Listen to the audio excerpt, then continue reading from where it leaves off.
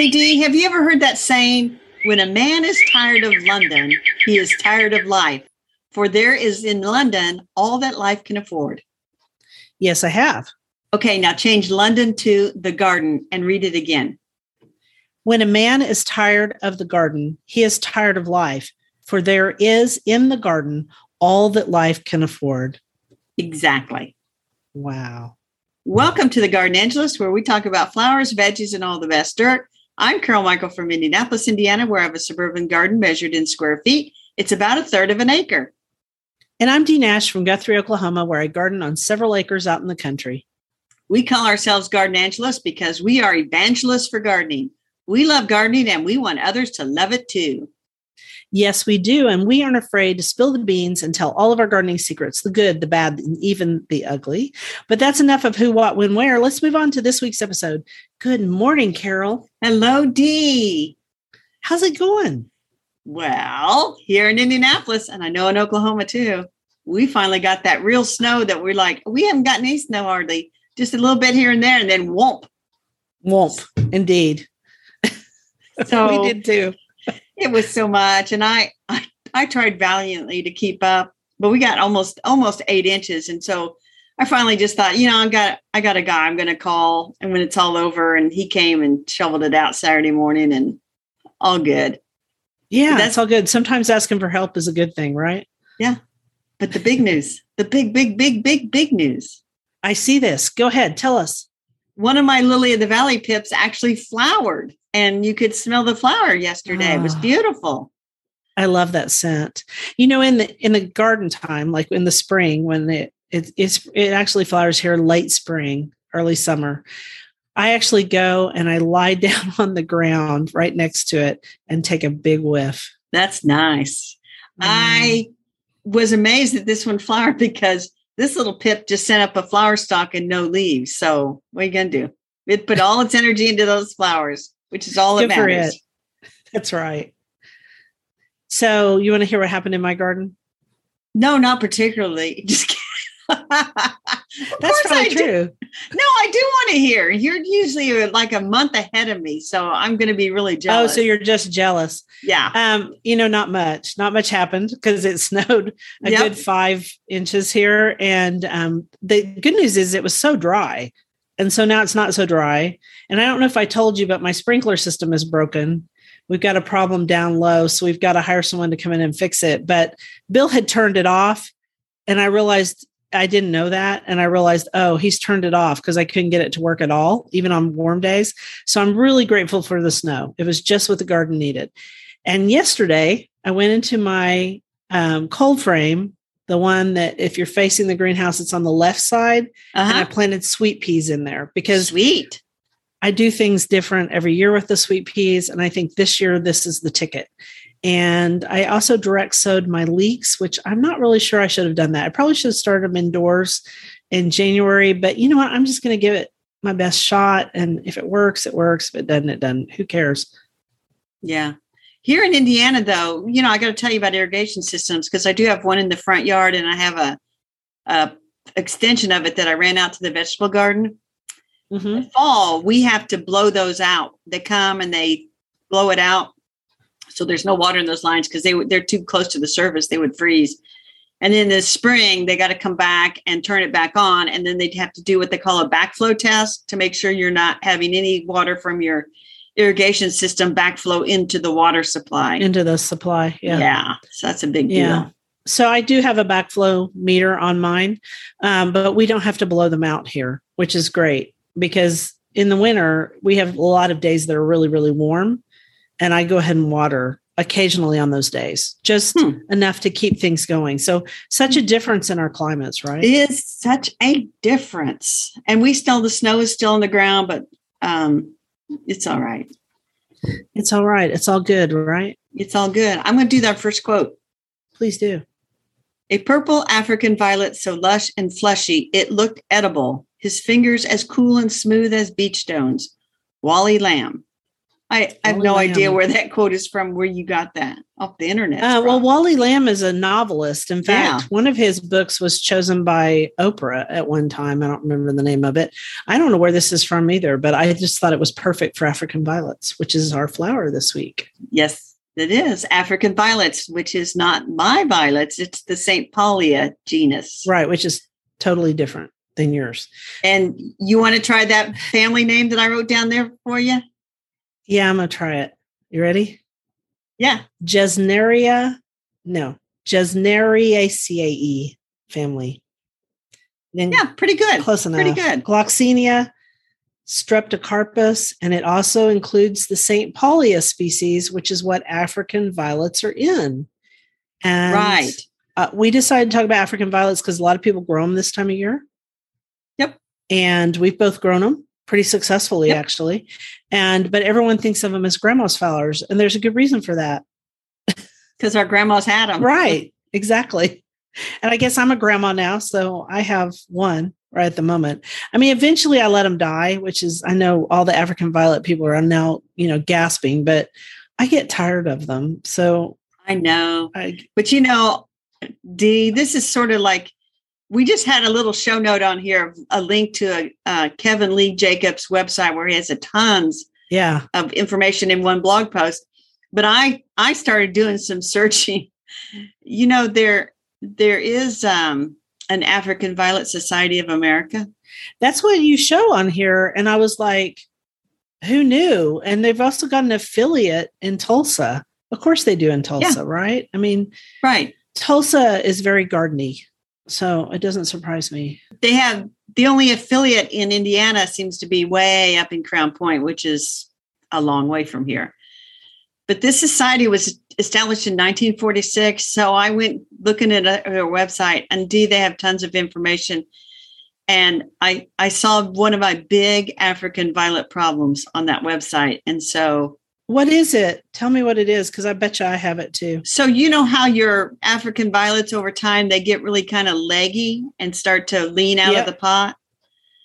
Right. Well, they said on the website, you should repot a miniature, which is, so I think what I have, every 3 months, you should repot it. Wow. And put it back in a 3-inch pot. But here's what they do. And I linked to a video. They whack that thing back severely until you've got just a little nub under rosette of leaves. They shove that back into the new potting soil.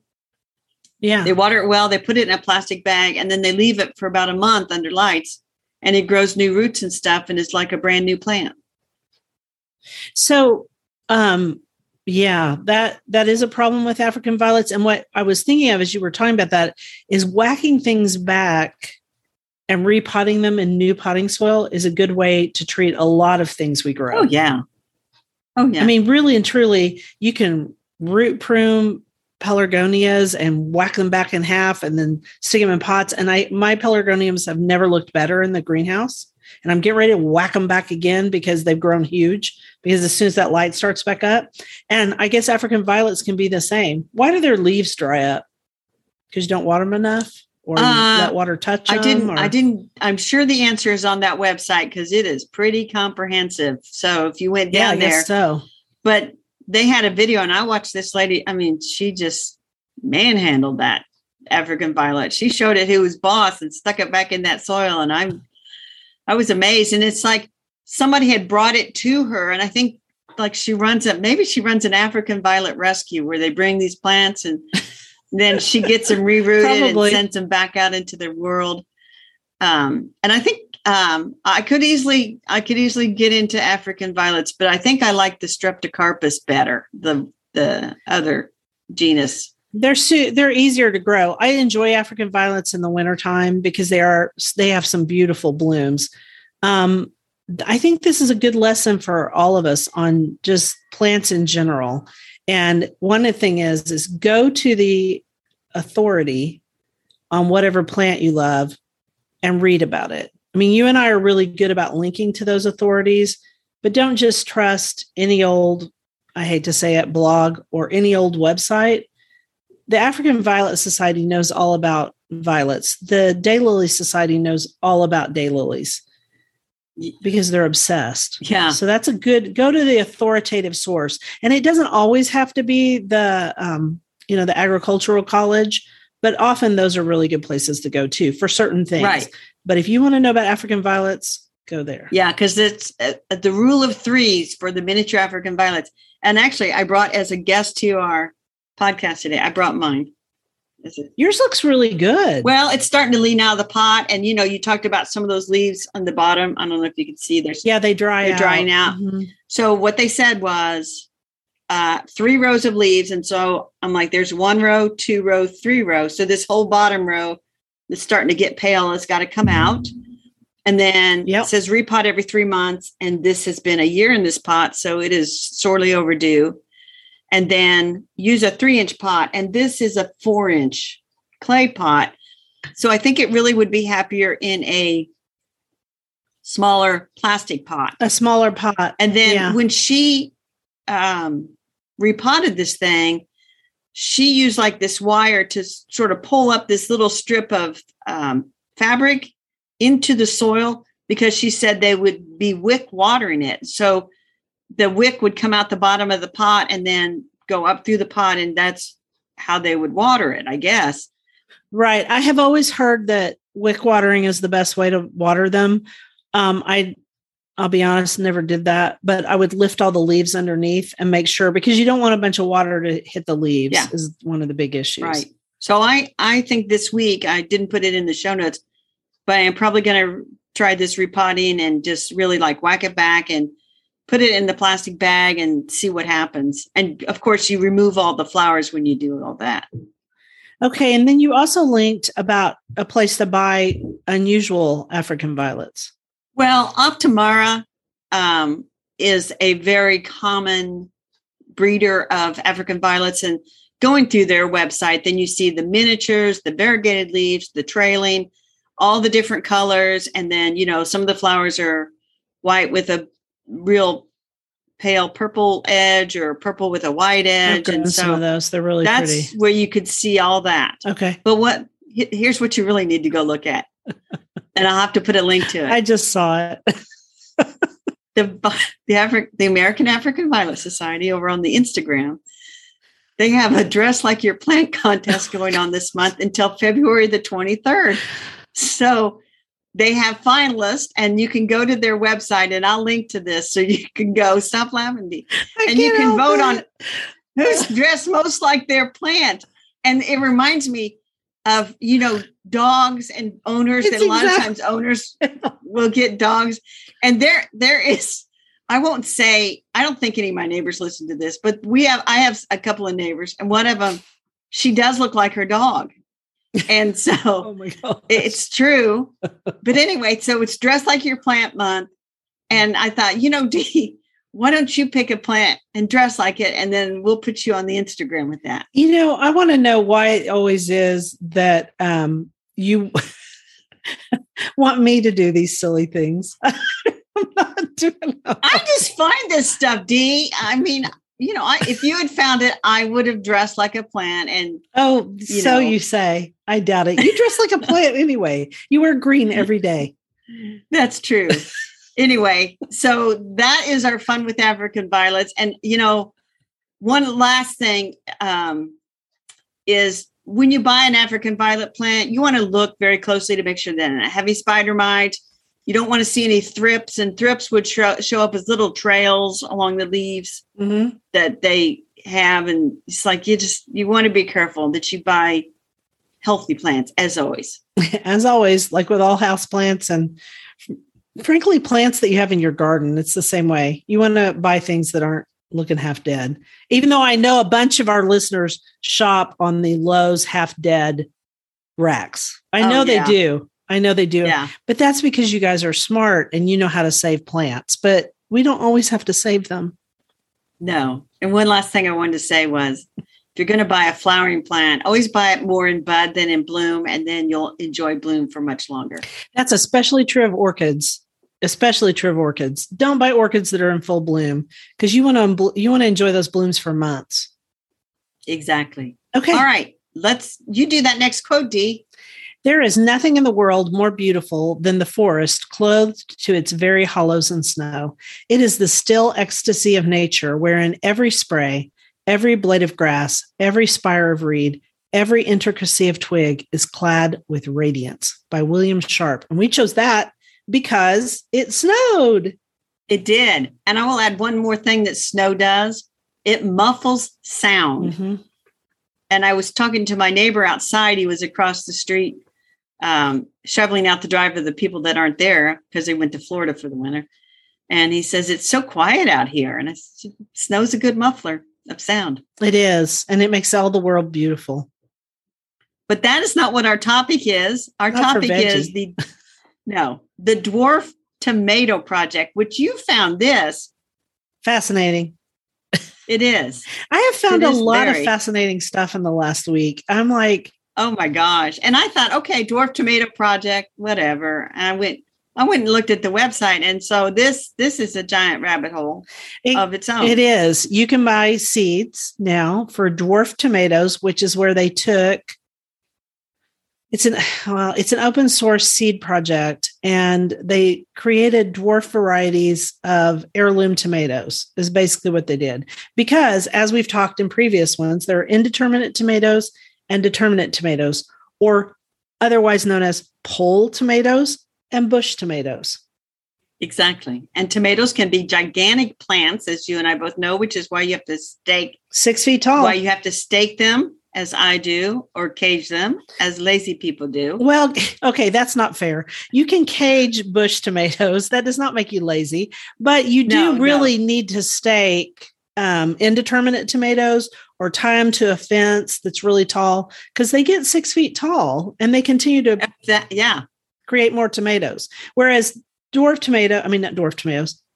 tomatoes, or determinate ones, they just create tomatoes over a 3-week period, and then that plant is pretty much done. So totally different focus. But dwarf tomatoes this is their goal.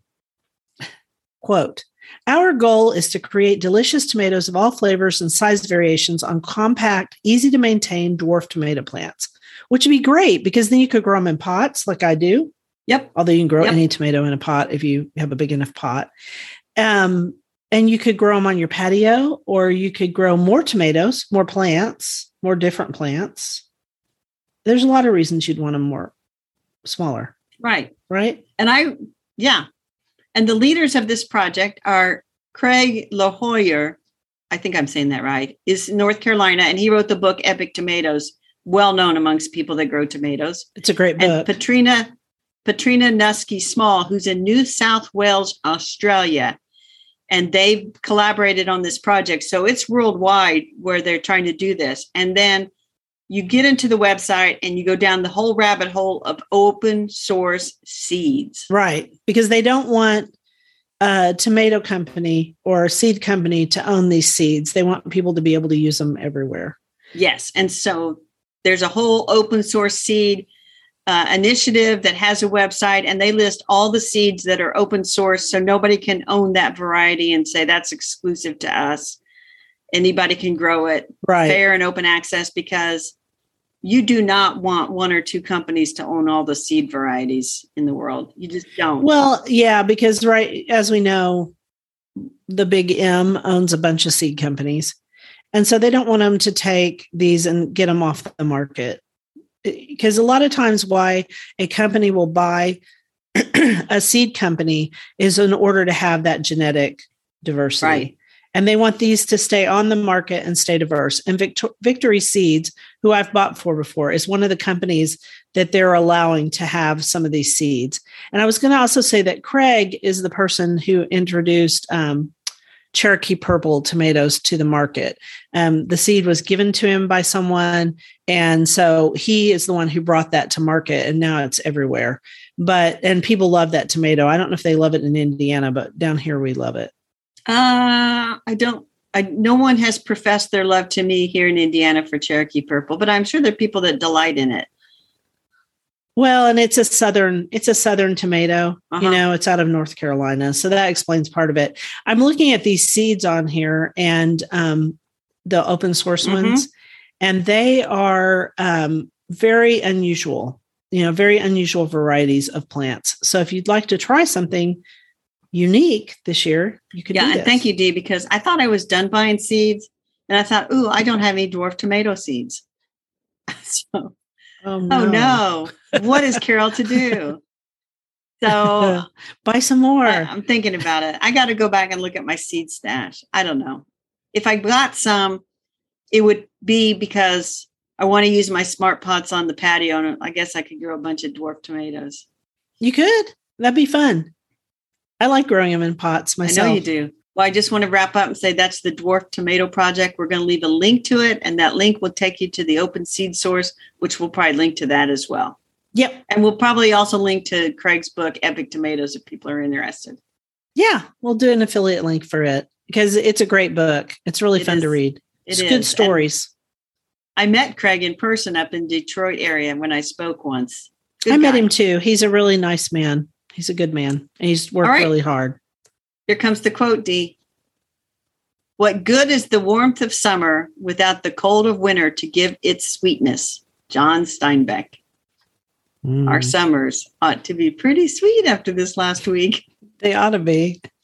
I was going to single digits one day. It was terrible. It was really cold and it was really wet and I slipped on the ice and hurt myself, but whatever. And I'm okay. I'm all right. Thank God I didn't break my arm. That would have been a drag. I was going to say something funny. So one of my friends, Debbie, she said the other day, is there anyone you're not friends with? And because I said, I know such as she was asking me about somebody. I said, yeah, he's a friend, blah, blah, blah. And it was another gardener. So I'm back to Craig. I wouldn't say Craig's a friend. I would say he's an acquaintance, but we do have a lot of friends in the gardening industry. And I think we should talk about how GardenCom facilitated that. Yeah, GardenCom did facilitate that. And we should put a link to GardenCom.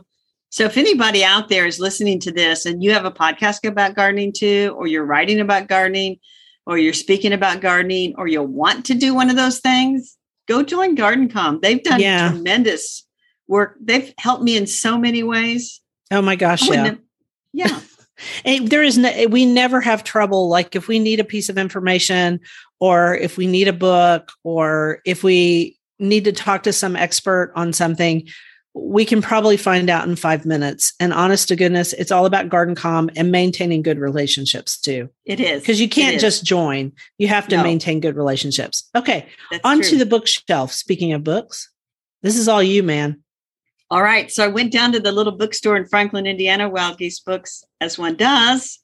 And as one does. Not looking for any particular book, but I found this book, The Hidden Histories of Houseplants, Fascinating Stories of Our Most Loved Houseplants by Maddie and Alice Bailey. I'm showing you, Dee. That is the most beautiful cover. It is black and it has stars on it and it has a monstera. Yeah, it's beautiful cover. And so these are sisters and they've written some really fun histories. They picked 20 houseplants, like aloe vera. They have the night flowers, monstera. They did not have African violets in here. I was a little bit disappointed, I got to tell you. Oh, yeah. Out of 20, they didn't have African violets. Have African violets. But did they have philodendrons? They probably had some philodendrons in here. I'll look at it real quick. Probably. They're in Great Britain. They are not. Of course they are in Great Britain. And philodendron is not even in the index. So I didn't recall philodendrons in here. Oh, well, that's the way it goes. Maybe they're not into those in Great Britain, but it's you. Tell me why I should get this book. Cause I don't have it. So the way I think about this book is there's 20 chapters and it's not that thick, but no, it's small. They sneak in quite a bit of botany, so they'll talk about some of the botanical features of these plants, like the mimosa, the sensitive plant that curls up when you touch it. So that is very fun. And then you just find out some little tidbits about these plants that you never really knew. So I call this a nightstand book, which is nice to have to read a chapter or two before you go to bed. This is the perfect gift to give to somebody with a houseplant, preferably one that's in the book. String of pearls is in here. Aloe vera is in here. I love me some string of pearls, and I love botany, as you know, because that's what and they talk about the adaptation of the string of pearls, why they have those little balled up succulent things instead of great big leaves, for example. Cool. And String of Hearts is in that same group, and String of Dolphins, and String of Turtles. I want String of Turtles now. See? See how it is, Dee? Now you got to go to the store. I do. I saw some pictures on Instagram over the weekend. Stop looking at Instagram. Little turtles. No, don't. Anyway, it's very fun. And so I'm really glad I got it. We wanted people to know we don't always just take review books or books we had on the shelf for years. Sometimes Carol just goes out and she's like, oh, I got to buy that. It's well worth it. Yeah. You know what? That one by Farmer Lee Jones, I just always wanted to read it. And so we got it from the library. So yeah, we don't just I wish that people would just send us all the books in the world, but they don't. So that's the Hidden History of Houseplants, Fascinating Stories of Our Most Loved Houseplants by Maddie and Alice Bailey. And you can look them up. They have Instagram. At least one of them has an Instagram page where they can, show their houseplants and stuff, because they're based out of London, I think. Anyway, cool. Now you want me to do this next quote, or is this your quote? I don't know. You do it. Everybody needs beauty as well as bread. Places to play in and pray in, where nature may heal and give strength to body and soul. John Muir. Okay, so that takes us right into our dirt, which was actually found by Bill Nash, my husband. And he found us 2 pieces of dirt that were on the botanical level. And this is about old primeval forests in the United States. So for the longest time, we thought that we had logged every bit of timber in the United States, but we have not. And we have the most amazing old primeval forests. And actually there's one in Oklahoma. And although it's not in this article. So the first article is it comes from the Smithsonian Magazine, and the title is Old Primeval Forests May Be a Powerful Tool to Fight Climate Change. And so the idea behind that is old trees suck up a lot more carbon dioxide than anything else on the planet. So we need to protect these spaces.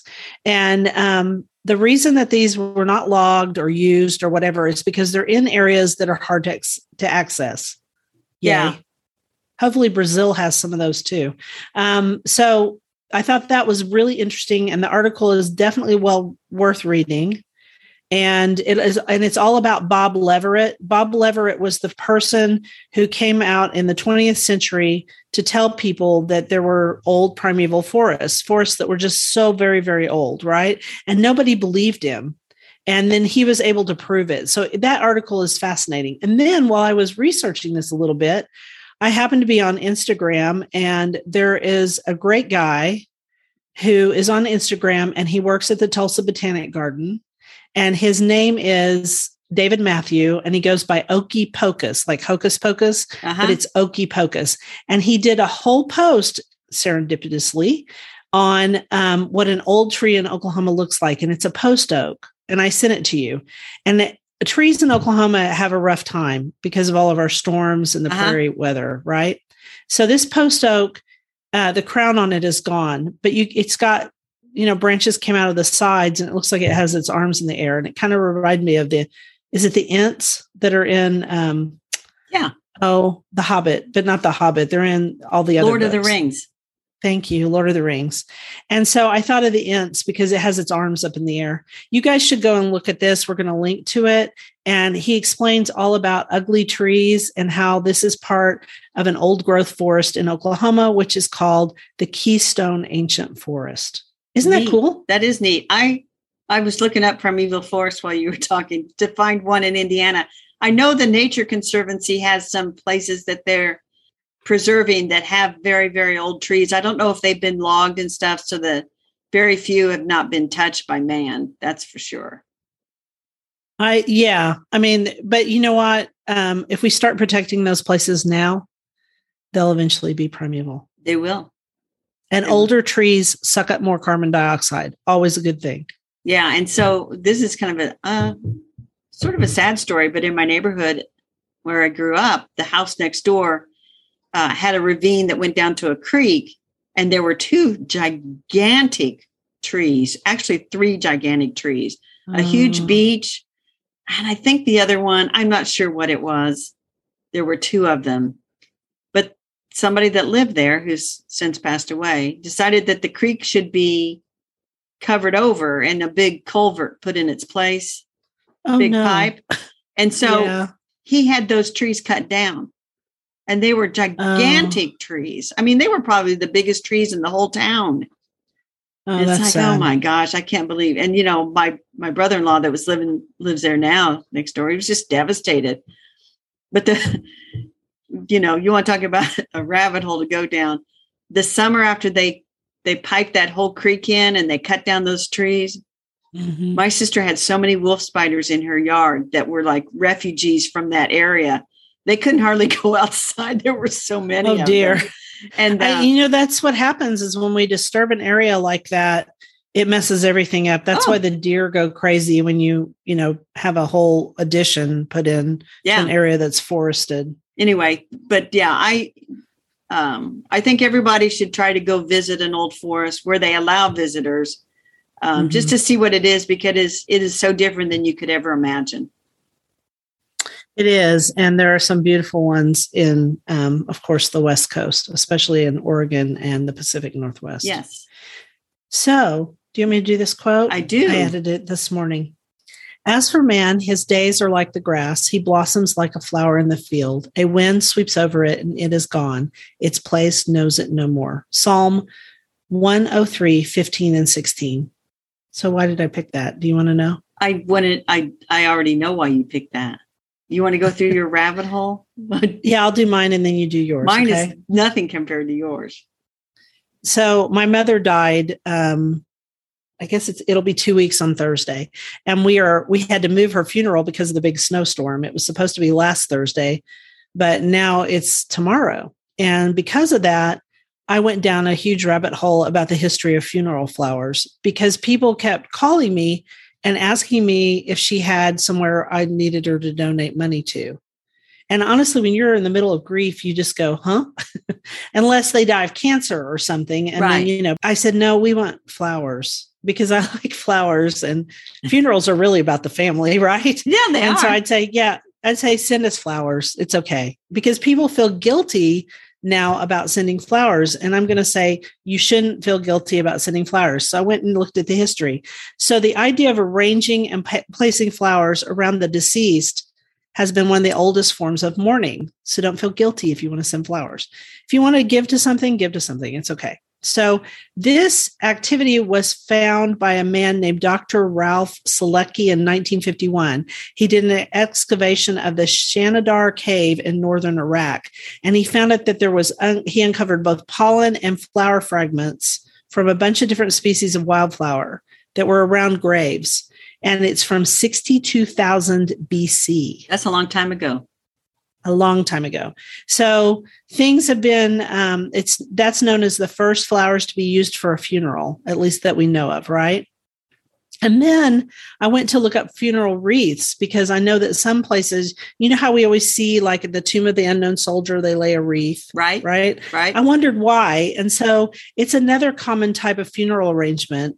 And it's especially was used in ancient Greece. And of course, a ring, a circle is a symbol of continuity, the idea of eternal life, right? Or life and death. And when it's made of evergreens, which it was in the Greek, in the Greek civilization, it meant eternal strength because evergreens survive harsh winters. Right. And so the funeral wreaths of the early Christian martyrs expressed victory of the everlasting soul over death, which is a nice idea, right? And then in the Victorian times, they changed those wreaths to white flowers. And I just thought that was really beautiful. And so that's why you'll see on Victorian tombstones, wreaths are carved into the tombstone. And so they are also used for burials at sea and at memorial services for soldiers. And I just thought it was also fascinating. And that was my rabbit hole. That's a pretty good rabbit hole. I liked it. My rabbit hole was not nearly as exciting, Dee. Yeah, but you came up with the African violet thing. Yeah. So. Well, my rabbit hole was, I keep reading books written in the 30s and 40s by British authors, D.E. Stevenson, Barbara Pym, and Marjorie Sharp.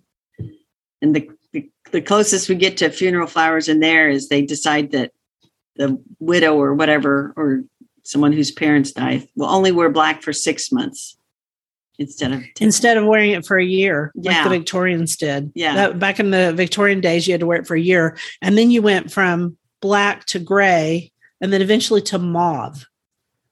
Did purple figure in there at all? I've never read that purple figured into it, but maybe it did. I don't know. They might have considered that to be too like royalty because, purple's for royalty. That's why we use purple in the Catholic Church. But anyway. I enjoy reading these books because you're never going to, they always have a happy ending or somewhat happy ending. And I'll tell you that Barbara Pym, she's kind of funny for a lady from the 30s. She is funny. She's very funny. I've read her. She's very funny. And I love those books because they are happy and they're fun to read. I enjoy them. Yes. So anyway, I think with that, we are ready for garden commissions. Yes, you have a big week coming up. I do. You want to hear about it? I do. Oh, well, it's not that big a week. On Wednesday, the mobile lawnmower service is coming to take care of Little Forest, my mower. Get it all fixed up for spring, new spark plug, sharpen the blade.